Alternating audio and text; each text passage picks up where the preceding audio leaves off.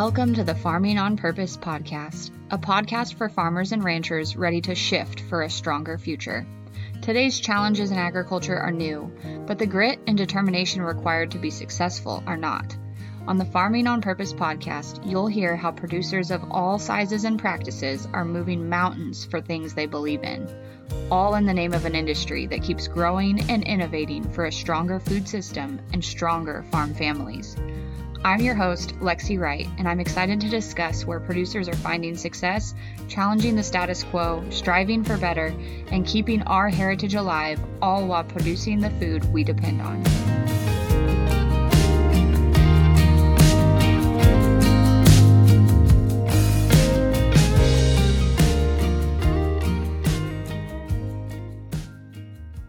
Welcome back to Farming on Purpose.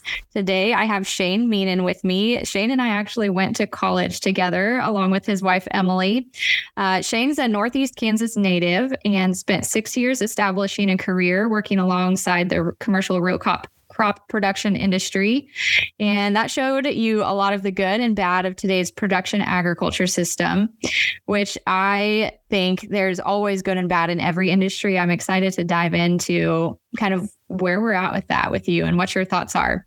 This fueled a desire to think differently about today's farming and ranching styles and the dependency on government subsidies specifically, and having to play by those rules. So Shane, tell us a little bit more about how you got here to this thought process, what that experience was like that led you to kind of questioning some of these things.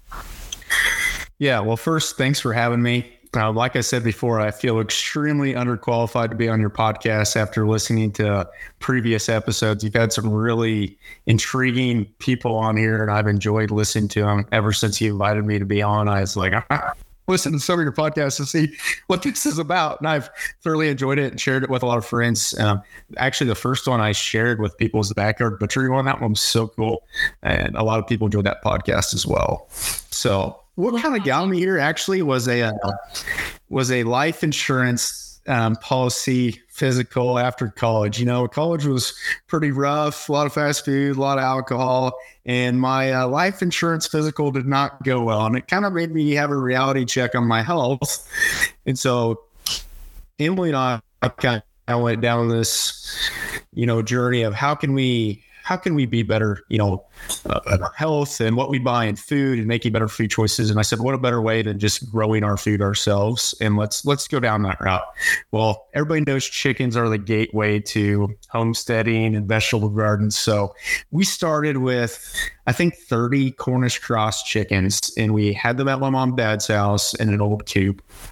And to be honest with you, that first year with the 30 chickens, it was the way my mom and dad had always done it growing up. And there's just 30 chickens in a small space for 6 or 7 weeks, and all their poop and feathers and everything was there by the time we killed them. They're all laying down and all that. And they're disgusting.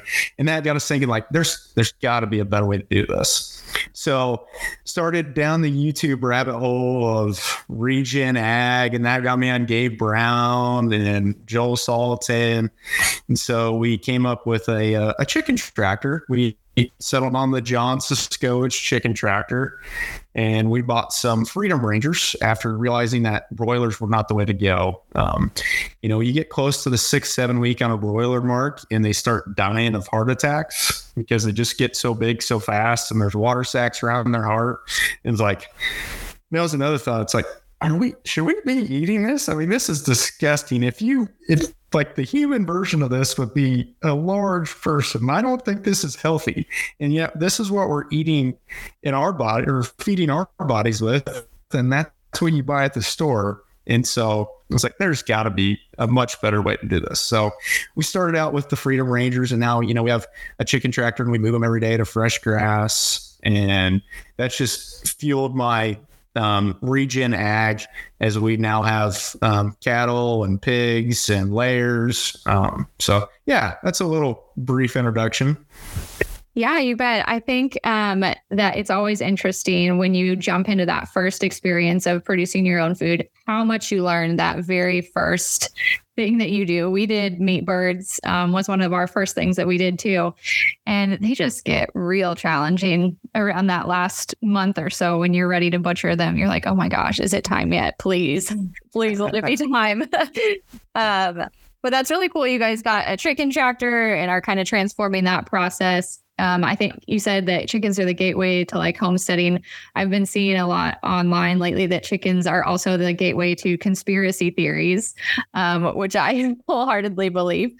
But that's so interesting. I agree with that statement as well.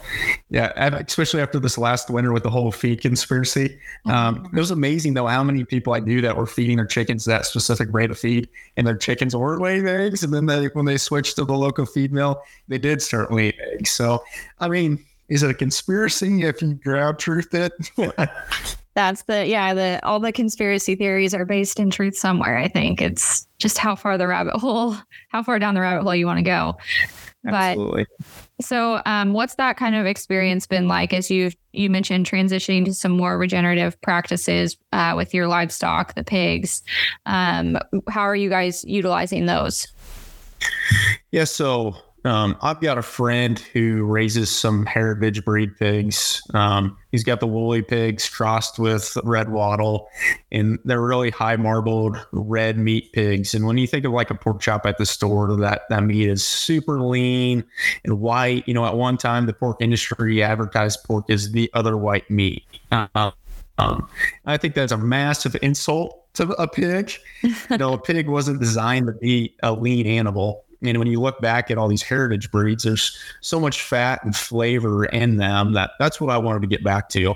And so we bought some heritage pigs from him. We ended up, the first year we did 6, and I had 5 of them sold, and then we were keeping one for ourselves before I even got them. I'm like, I'm going to get pigs, and I want enough for us and then to sell to other people, and I had no idea what I'm going to charge. And I went to a family and friends and told them what I was doing and what I was going to get. And we're going to, have electric fence and try to graze them, which that didn't work out for us. They just stayed in a dirt lot.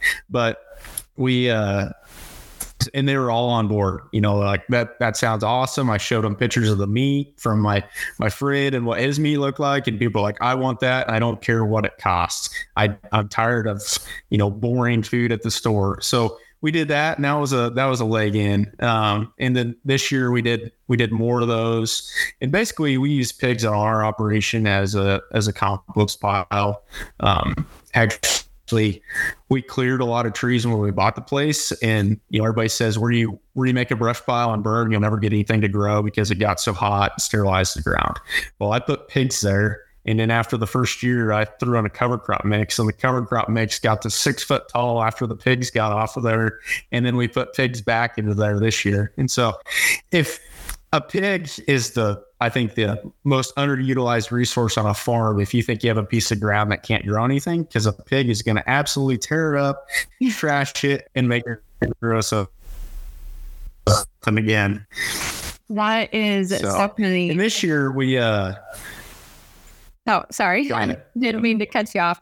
We must have a little bit of a delay, but it's so funny to think about how underrated, like you said, that pigs and I think livestock in general are as a land management tool. There's so much waste ground that comes from conventional farming, whether it's like too steep to farm or it's too close to the creek or there's the waterway and all those kinds of things that you can utilize those livestock to get something out of that ground. And when we've got prices the way we do anymore to get started in farming, it's about that you got to make use of every acre you've got to make things work. Yeah. So this year going down the rabbit hole of actually back up. So 2020, it really got me thinking when packing plants and locker plants, shut down for COVID. And you had all these cattle and feedlots that couldn't get moved. And some of them were starting to die because they got so big. And then you had the chicken houses where chickens can't get to the slaughter because, they were open. And, you and I both know what a Cornish cross chicken does after it gets 7 weeks old. They don't make it. And pigs were getting so big in slaughterhouses that, they weren't making it. And there was hog farmers within 60 miles of us that were selling fat hogs for $30 a pig. And just, please go get them because they're going to die. And that got me thinking, like, there has got to be a better way. And, this summer it got extremely hot in Northeast Kansas there for 4 or 5 days with the heat index was 136, I think was the peak.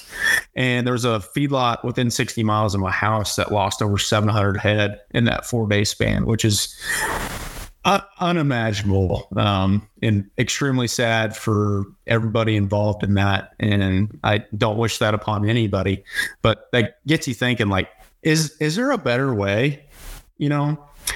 My wife and I run stocker cattle with my parents out in Washington County, and our cattle, lived. Everybody else's cattle lived. They had shade, they had water. It's sad. And I think there's got to be a better way. And I think consumers are starting to think that as well. It definitely has made us question a lot of the systems that we've relied on. They've been evolving for, I don't know, probably since the 50s at least. And we've started to rely on them. And then one of those events like COVID, or even just like you said, a couple of days that get a little hotter, makes you question everything. And I think that kind of ties into this conversation about self-sufficiency and us wanting to have a little bit more say in how things operate in the food that we feed ourselves. Like you mentioned, having that life insurance health examination was kind of what initially led you guys to that. That kind of ideology of, I think we can do this better ourselves, is something that has got a lot of people started on this homesteading journey. Which it's so interesting to think about, because self-sufficiency is a huge, I would almost say, like, core value of a lot of farmers. Would you agree? Absolutely. Yeah, I agree with that. And I think a lot of farmers would like to not rely on the bank or the government, but unfortunately the system and the path we're headed down today, we rely too heavily on those practices. Yeah, it's understandable why folks do that. A lot of times if you want to grow past the size that you are now, there's just not any other option with that capital intense requirement for growth. So tell me a little bit about kind of what got you questioning the insurance side of things, because I think that plays a big role in one of those barriers to entry in some of those cases. Yeah. So first, I want to back up on what you were saying there before you asked that question. So I was at a Farm Equipment Manufacturers Association meeting last week in Kansas City, and they had a panel about like emerging technology. And there was a grower on there, or a farmer from Lewisburg area. He farms 12,000 acres, and his family operation is diving in on regen ag. He said they've got cover crops on 95% of their acres. And the thing that he said that stuck out to me the most was, he's like, guys, I farm 12,000 acres and I'm exhausted. I don't want to farm 12,000 acres. I want to farm less acres and make more money on those acres than having to farm so much. I want to spend time with my family. I want to see my kids. I don't want to have to work 7 days a week. I don't want to be a 12,000 acre farmer. That was so refreshing to hear, because in today's society, it's, I think a farmer feels like he's going to go to the grave, and on his headstone, it's going to say, well, I farmed 4,000 acres, and that's what people are going to remember me by. So it was very rewarding and refreshing to hear somebody of that size and caliber say that they would love to farm less. But it's just the path that we're on. Yeah, I'm so glad you shared that, because I think a lot of times we all feel like we have to push ourselves to grow more. And that's the way that you measure success, is how many acres can you manage as a farmer. But to hear from the flip side of the coin of, well, I wish I could manage less because I'm not benefiting personally from it. That's pretty interesting to hear. Yeah. It's the law of diminishing returns, right? I mean, yeah. Professor Shirley would be happy. Oh, I'd forgotten about that class. That's funny.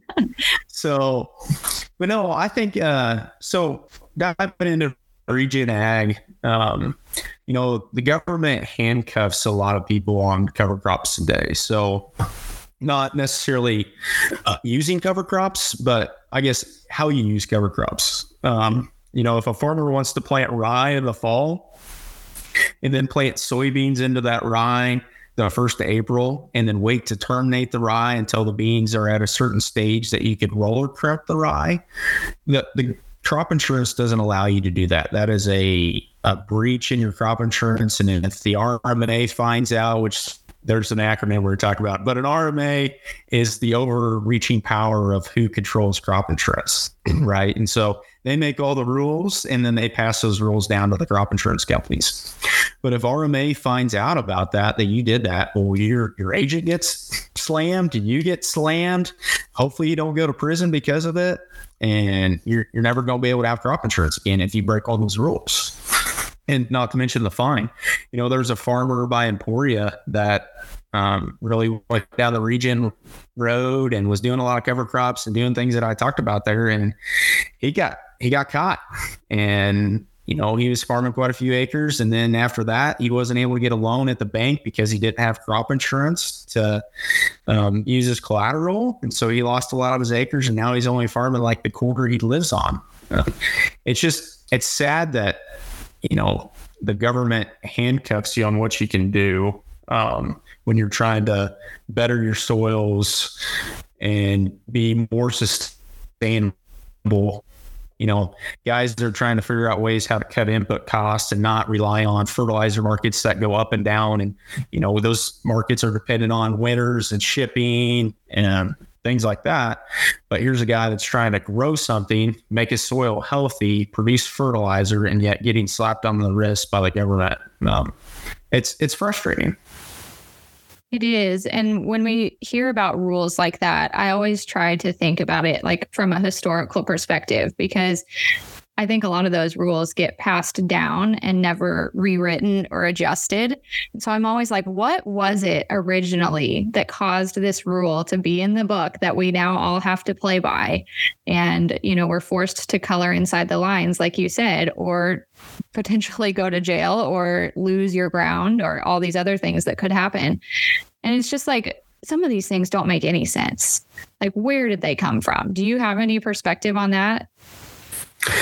There's some of the rules that there's a cover crop termination date that's all based on like a highway line. As you go further west, you've got to terminate your cover crops earlier. And I understand some of those rules. You get into western Kansas where their average yearly rainfall is a third less than the eastern part of the state. So it makes sense that, okay, we don't want these cover crops grown for so long, and robbing moisture from the future crop.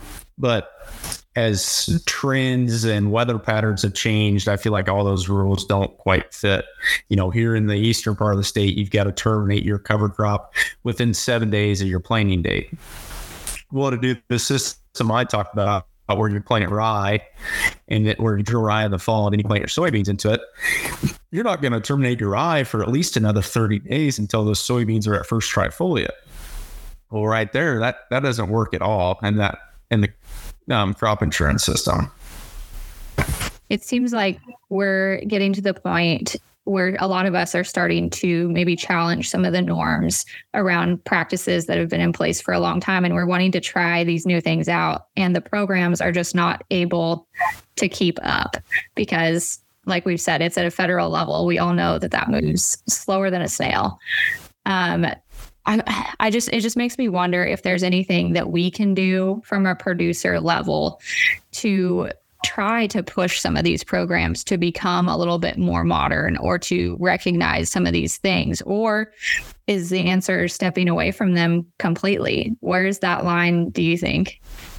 Actually, so I've asked a lot of my peers and old customers, about this topic lately. And I always leave it in with, I had this conversation last night at a birthday party with a farmer. And I said, unpopular opinion, but I think federal crop insurance makes farmers lazy.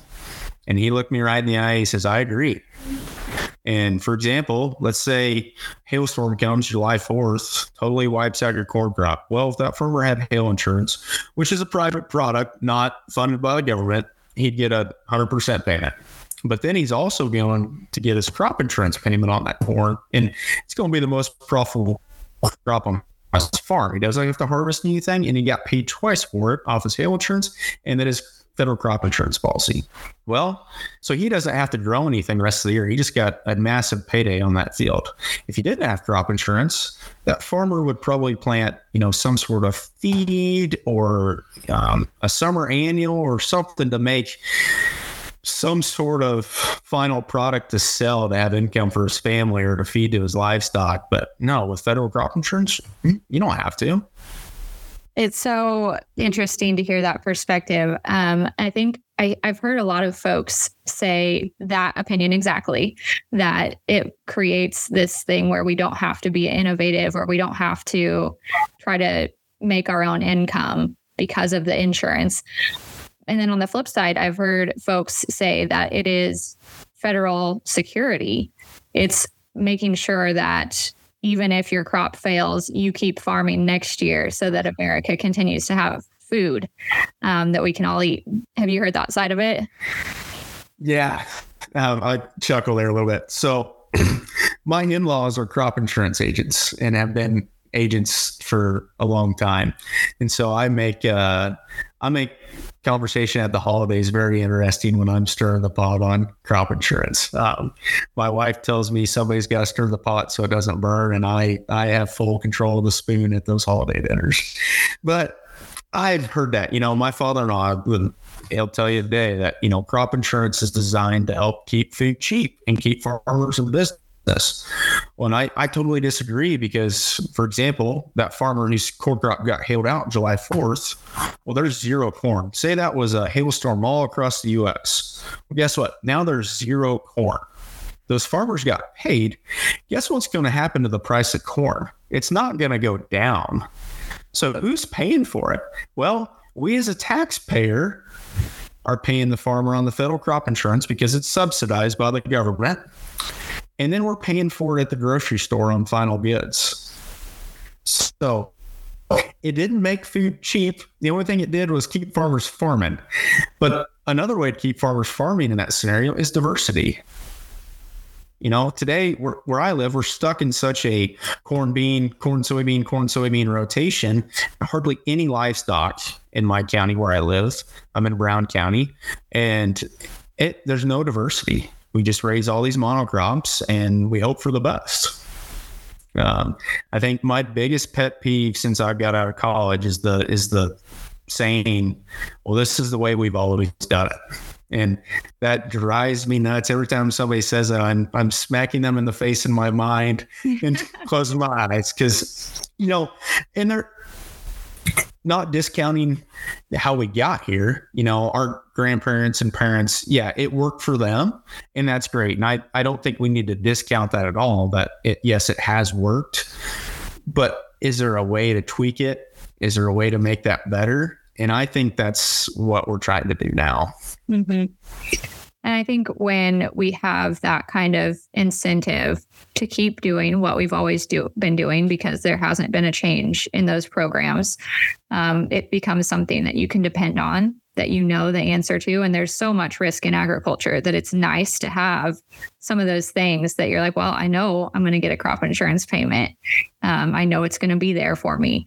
So it does, I think, provide some of that protection, but it's also like, is it, like you said, the right protection? Is there other ways that we could be incentivizing innovation and trying new practices in ag while still giving farmers the security of, okay, if you try something new and it fails, you're going to still be able to keep farming, like you mentioned. Yeah. I think, and one thing that I've been asking, or has been a topic with a lot of my peers, and had a mentor reach out to me like my first internship in college, and we were talking about this. And he's a decent sized farmer, has 250 mama cows and farms, 1,000, 1,500 acres. And we were talking about food system and crop insurance and things. And I asked him, I said, I don't want to offend you by this, but what do you grow that I eat? corn, soybeans, I don't see that on my table. Yeah, the corn's going to feed chickens and my chicken feed and things like that. But, I love the sign that says one Kansas farmer feeds 155 people plus you. Well, I understand the wheat farmers, but I struggle with the corn farmers and the bean farmers feeding me, and I saw this on Facebook. Texas Farm Bureau posted this picture, and I think they're proud of it. I'm guessing they're proud of it if they shared it, but they said 1 bushel of corn equals 38 boxes of cereal, 258 6-packs of soda, 33 pounds of sweetener, 2.8 gallons of ethanol, 17.5 pounds of dried distiller grains. And we wonder why Americans are unhealthy today. The first thing on there, 38 boxes of cereal and 258 6-packs of soda. I think we could have led with 1 bushel of corn produces 5 chickens or X amount of beef or this many pounds of pork. But no, we went immediately to the processed foods. Oh, man. Social media, that you hit a hot button topic for me there. I'm actually going to be presenting at the Women Managing the Farm conference next year. And we're talking about exactly that, about how the statistics that you use when you advocate for agriculture matter so much, because just like that, you post something like that and, a lot of farmers will be like, just like your reaction was, maybe could have led with something else, but you have the knowledge to know what else is behind the story there. A consumer who sees that does not. And they immediately go to, farmers are trying to poison me with this cereal that's full of sugar that I'm eating and this pop. So that's such a hot button topic. Back to your... Sorry to throw our Texas Farm Bureau under the bus. We gotta love them. They're doing their best. It's probably some college intern that put that together. So I'm sure they're learning on the job there. But yeah, I've got a buddy that always shared, well, I'm a farmer, I feed the world. And I'm always like, man, what do you grow that I eat? So that's a really good point too. Yeah. This is a conversation I've been having because I work with specialty crop farmers in Kansas. I went and my degree in college was horticulture, fruit and vegetable production. Not super common in Kansas, but it is growing. And the insurance aspect of what that looks like for them is totally different than regular crop insurance. They are not considered commodity crops, and they are the ones who are putting food grown in Kansas that actually goes straight to your plate. Those are the apples, those are the vegetables, the peaches, the strawberries, the onions, things like that you actually consume right away. They had an early freeze in Northeast Kansas last year, and that killed off a lot of the fruit crops. There were farmers who, normally would expect $200,000, $300,000 on their harvest doing these high value fruit and vegetable crops, and it was completely wiped out. And there is not that option for insurance for them. And they joke, they were telling me, I saw one of them a couple of weeks ago, and they were telling me, they had to harvest because they would not be able to prove that the crop was there, I guess. However their insurance works, they do have to actually harvest to prove that they did do that. And he went out and picked 5 peaches and said, okay, I harvested. that was my harvest. And from that $200,000, $300,000 payment that he was expecting from producing that crop, if it had gone to market, instead he got $16,000 in his insurance payment. Makes it pretty hard to stomach. Very hard to stomach. That kind of brought me to a topic that I've asked my father-in-law to, the insurance agent. What was the demise of the 40-acre homestead? What was it, crop insurance, or what was the demise of the 80-acre homestead? Where everybody had a milk cow and chickens and pigs and very self-sufficient, and everybody canned and had a root cellar. What was the demise of that? Was it crop insurance where guys could get big quick and have hardly any risk involved in it? Or was it labor? People not wanting to work that hard or live that lifestyle? I think a big part of it was the grocery stores. When the grocery stores came out, I think that was a huge turning point in the small homestead farms. But I think we're definitely seeing a shift in our generation of wanting and longing for that back, I think. I think you're definitely right. For one, prices of food in the grocery store has made a lot of people see how they can make that food budget go a little farther, see what they can grow or produce themselves. And then just the question of that long list of ingredients and even the most simple products that you buy, and seeing how you can maybe reduce some of those things at home. And I struggle with that a little bit because I try to look at it from like a chemistry standpoint of, yes, I may not understand what this long name is on the package, but it may be something very simple. This is how their labeling regulations work. But even so, even trying to approach it from that perspective, you still have to, I think, question some of the things, the additives, the preservatives that are being put in our food. Yeah.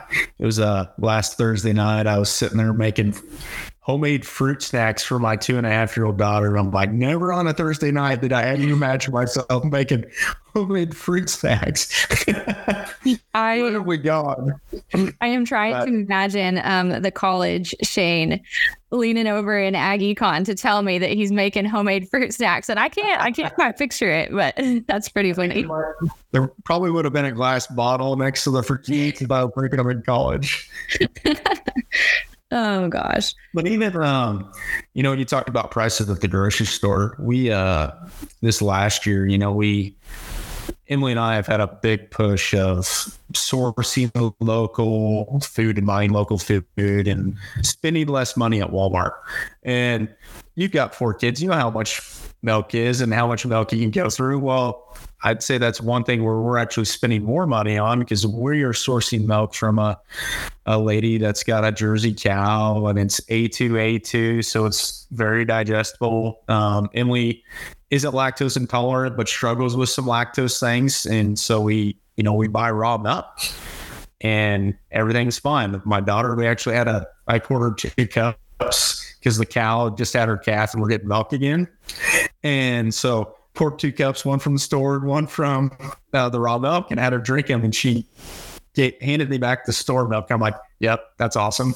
It is so funny. That's another thing that's kind of sad is, there's a dairy 7 miles away from us that milks, 50, 60 cows, and we can't go buy milk from them. That is illegal for them to sell us milk. Yeah. Which is unfortunate. It is. We've talked a little bit on the podcast before. We haven't dove into it real deep, but how the federal regulations that are enforced on local producers and processors, that you are really separated in a lot of ways, and especially on specific products like milk. Eggs is also one of them. Meat can be, depending on how you have it butchered. That you can't just go sell it to your neighbor. And I think that is a really interesting direction that we took as a country when we decided that everybody who's producing has to follow these rules. Yeah. I think that goes back to lobbyist dollars and federal policy. Yeah. 100%. But I think there's some, would I rather go pull a jar of milk out of the bottom of the tank from 50 cows, or would I rather go get my 1 jar from 1 cow and pay $4.50 for half a gallon? I'm going to buy it from the 1 cow because I know what it is. And I don't know, I don't really want a jar from 50 cows. I want it from 1 cow, but that's just my personal preference. Well, and we've been doing some research into dairy because I really want to get a milk cow. I've been saying this for like several years now, and we haven't done it yet because we moved and we have to get the barn ready, but it's still on the list. But the differences in the milk product when it is unpasteurized and non-homogenated is vastly different. And then you can even get into the A2 debacle there. Like, there is so much education that I had no idea about. And I drank milk my whole life.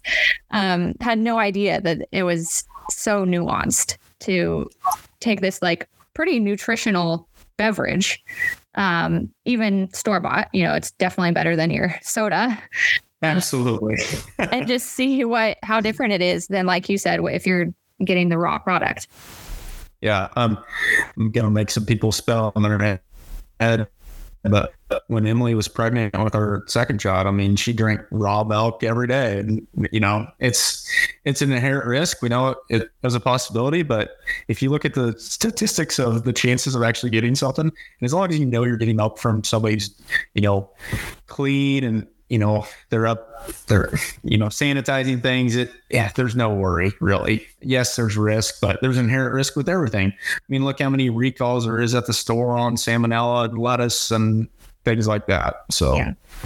I think that is one place that we also have a lot of room to grow regulation wise, is looking at the scale of some of these producers and saying, these same principles or rules should not apply to them, because their operation is completely different than the dairy that's milking, 300, 400 head every day. Yeah. Yeah. And that was another thing, in 2020, when dairy farmers were just dumping truckloads of milk, it was sad. Yep. And a lot of people didn't understand that. But it's like, look, a lot of that milk probably doesn't need to be pasteurized before is probably safe to drink after, when you mix in a big tank gallon. But it's just sad. I wish there was a better way. Yeah. I'm so glad you could join us today. You can support the mission of the Farming on Purpose podcast and be part of the tribe dedicated to building ag legacies at farmingonpurpose.com/shop.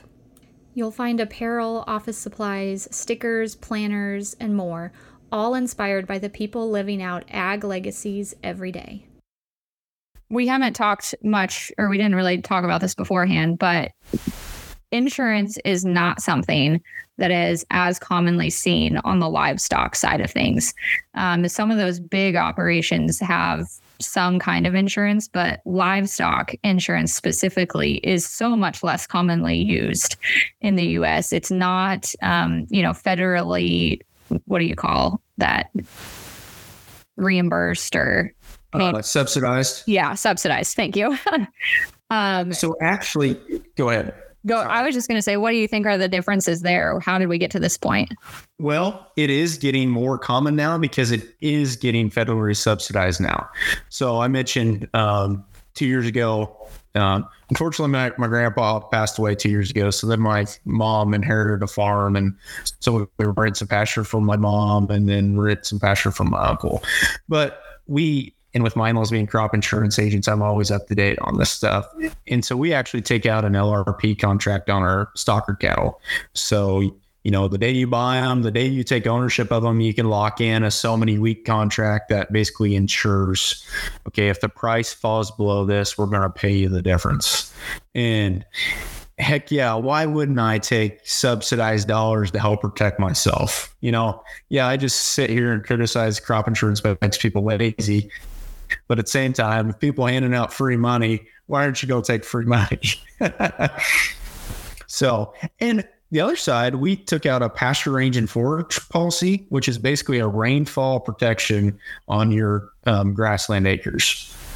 This year, right now, we'll back up. Last year, my pasture the most annual rainfall that they've had in the last 10 years. And I think, doubled our premium and revenue from our PRF policy.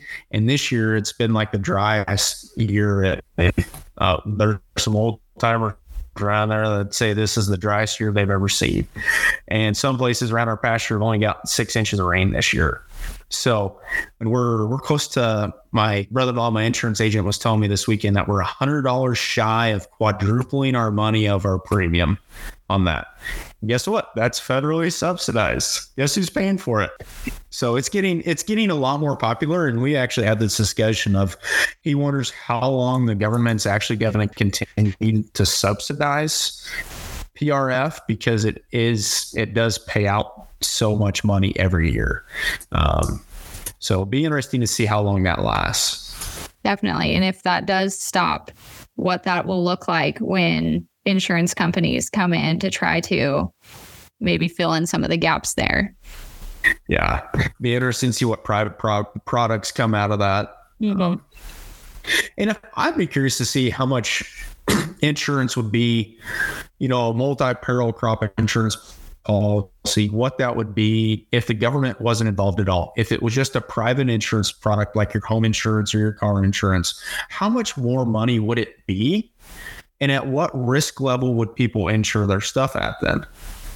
Right. That's would people be insuring their crops at 85% coverage if the government's subsidizing this much?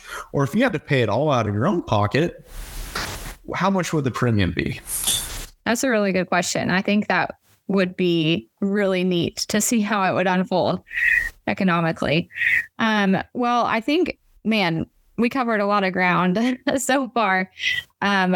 Since you do have some experience kind of looking at the numbers and understanding how the crop insurance and the livestock insurance is working, if somebody was looking at getting their livestock insured or maybe questioning some of the crop insurance policies that they have, what kind of questions do you think that they should be asking? What kind of questions did you ask your insurance agent? That's a tough question. First, I would find an insurance agent that you could trust and somebody that's very knowledgeable and has experience writing these types of products. Insurance companies out there today, besides the multi-peril, which is a federally subsidized, there's a lot of private products out there offered by different insurance companies that do help bridge the gap on some of the income levels. But I would just say find an agent you can trust and know the ins and the outs of the policy of how it works and run the numbers, run all the scenarios and make your insurance agent do it with you. That way he or she understands how the policy works as well. Yeah, that's and not only, going back to federally subsidized crop insurance, but it's the government payments as well that get handed out to farmers. That is kind of the thing nobody talks about as well. I mean, there's a lot of dollars. Now, in 2020, every farmer, if they'd been a farmer for so long, they could sign up for the PPP loan and get $20,800, right? Mm-hmm. What'd that money go towards? Well, I sit on both sides of the fence of that. Did I want a bunch of money handed out? No. But did it fuel the economy? Yes. Because what do people do when there's cash sitting in their pocket? It burns a hole right through the pocket and they got to spend it. And so the money did trickle down and fund communities and keep the economy going in a really stressful time. So I don't downgrade the PPP loans by any means, but did I want that much money being handed out? No. And if you're curious, anybody can Google any business or any farm name and just type in so-and-so PPP loan and it'll pull it up on the internet. You can see what everybody got. It's public information. That's uncomfortable to think about. Well, I guess as a taxpayer, it's nice to know how much you paid people, right? True. I think the thing I get into with that, you said something that stuck with me, burning a hole in their pocket when they get that payment, which I'm like, yeah, probably for most of us. I think a lot of folks who got that were nervous because they didn't know if they'd have to pay it back or not, and what that would look like. But also, I'm like, well, if you have money in the account, you probably need to be managing what level you're letting that account sit at, because your dollar is decreasing in value most days. So absolutely, looking at what kind of assets you can buy with that money versus what your cash is worth is really important to remember too. Yeah, it's very interesting to go look at the farm income charts from 19 to 20, 21, 22. This year will be significantly down from the last three, but it is very interesting to see those spikes. I know in 50 years, when people are in ag econ class, they're going to be looking at that chart and saying, wow, what happened here? Yeah. It's so much has changed because of 2020 that I don't know if anything will ever go back 100% to the way it was, which it probably shouldn't. I was thinking, when we talk about insurance and those PPP loans that were available, a lot of us maybe cringe at the thought of taking stuff like that or signing up for stuff like that because it contributes to the things that we don't believe in. But I think we're all forced to operate in the reality that we currently exist in and using the resources that are available to us. And I was just curious if you had any thoughts on how we continue to do business the best that we can with the way that the system is now, while also being aspirational to what we hope the system continues to progress towards. Yeah, that's a great question. And I want to say, by no means do I discount anybody that took a PPP loan. I don't want to discredit those people at all. Farming today is so competitive. And if your neighbor's going to take money that's free and out there to help him buy the next farm or next tractor to make him more efficient, why wouldn't you? Mm-hmm. So that really puts us in a cyclical place. Man, to answer your question, I think it's 5 years. I think I'd have a better answer. I think it's this regen ag and people are starting to, consumers are starting to shift, wanting healthier food. And I think we're past the organic stage. When organic was a thing, it was a buzzword and everybody wanted clean food. Well, farm kids like you and I were like, we don't buy into that whole thing. But now we're on the other side of the fence. Like, wait, we want healthier food. We want more nutrient dense food for our kids, and we don't want our kids to eat all this junk. So we're shifting that way. And I think a lot of farmers are shifting that way. I heard a guy say one time that he wouldn't use any practice on his farm or do anything to any of his crops or livestock that he wouldn't feed those own kids. And I think that's a good rule to live by, is don't do anything that you wouldn't eat yourself. And I think a lot of farmers are that way today, but it's just a good reminder to, be a good steward and do what's best and not always, or do what's right and not always best, right? Yeah. Yeah. I think it's such a complex system when we look at it. Like, that was the perfect answer, is hopefully we have better answers in 5 years, because there are so many things that affect it. It's not just the economy. It's not just Mother Nature. It's not just consumer preference. It's like all of these things that come together that we're trying to make sure that we do have a good food supply that is nutrient dense and affordable, and people want to eat it. And figuring that out is no easy task when you're looking to make some shifts in how things work now to where closer to where we want to see them be. But keep choosing the right next right thing. Wow, butchered that. Keep choosing the next right thing is the best you can do. That's what, I forget who said it, but I can't take credit for this, but somebody was talking about our food system. Like, food is insanely cheap, abundantly wasteful, and boringly consistent. And when you look at, nutrient density of foods today versus 50, 70 years ago, at a minimum, foods are 20% less nutrient dense than they were 50 years ago. And when we talk about feeding the world and have to feed all these people, well, right there, we could make up 20% or you could eat 20% less if we had the same nutrient values that it did 50 years ago. And how do we get to this point? So that's a good question. And food waste plays into that in a huge way as well. With 33%? I think that's the last number I saw, is food is wasted every day.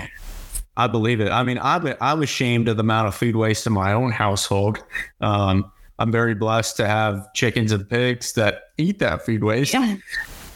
But I'm very disappointed in how much food we throw out at the end of the week.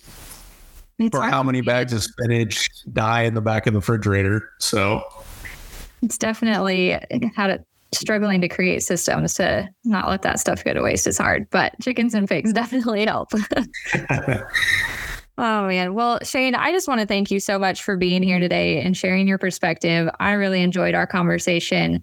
As always, diving clear from A2 milk to crop insurance and everything in between. I think there's something that you can take from this conversation and apply it to your operation. So thanks again for sharing your perspective with the listeners. Yeah, thanks for having me, Lexi. Enjoyed the time, and it was good to catch up.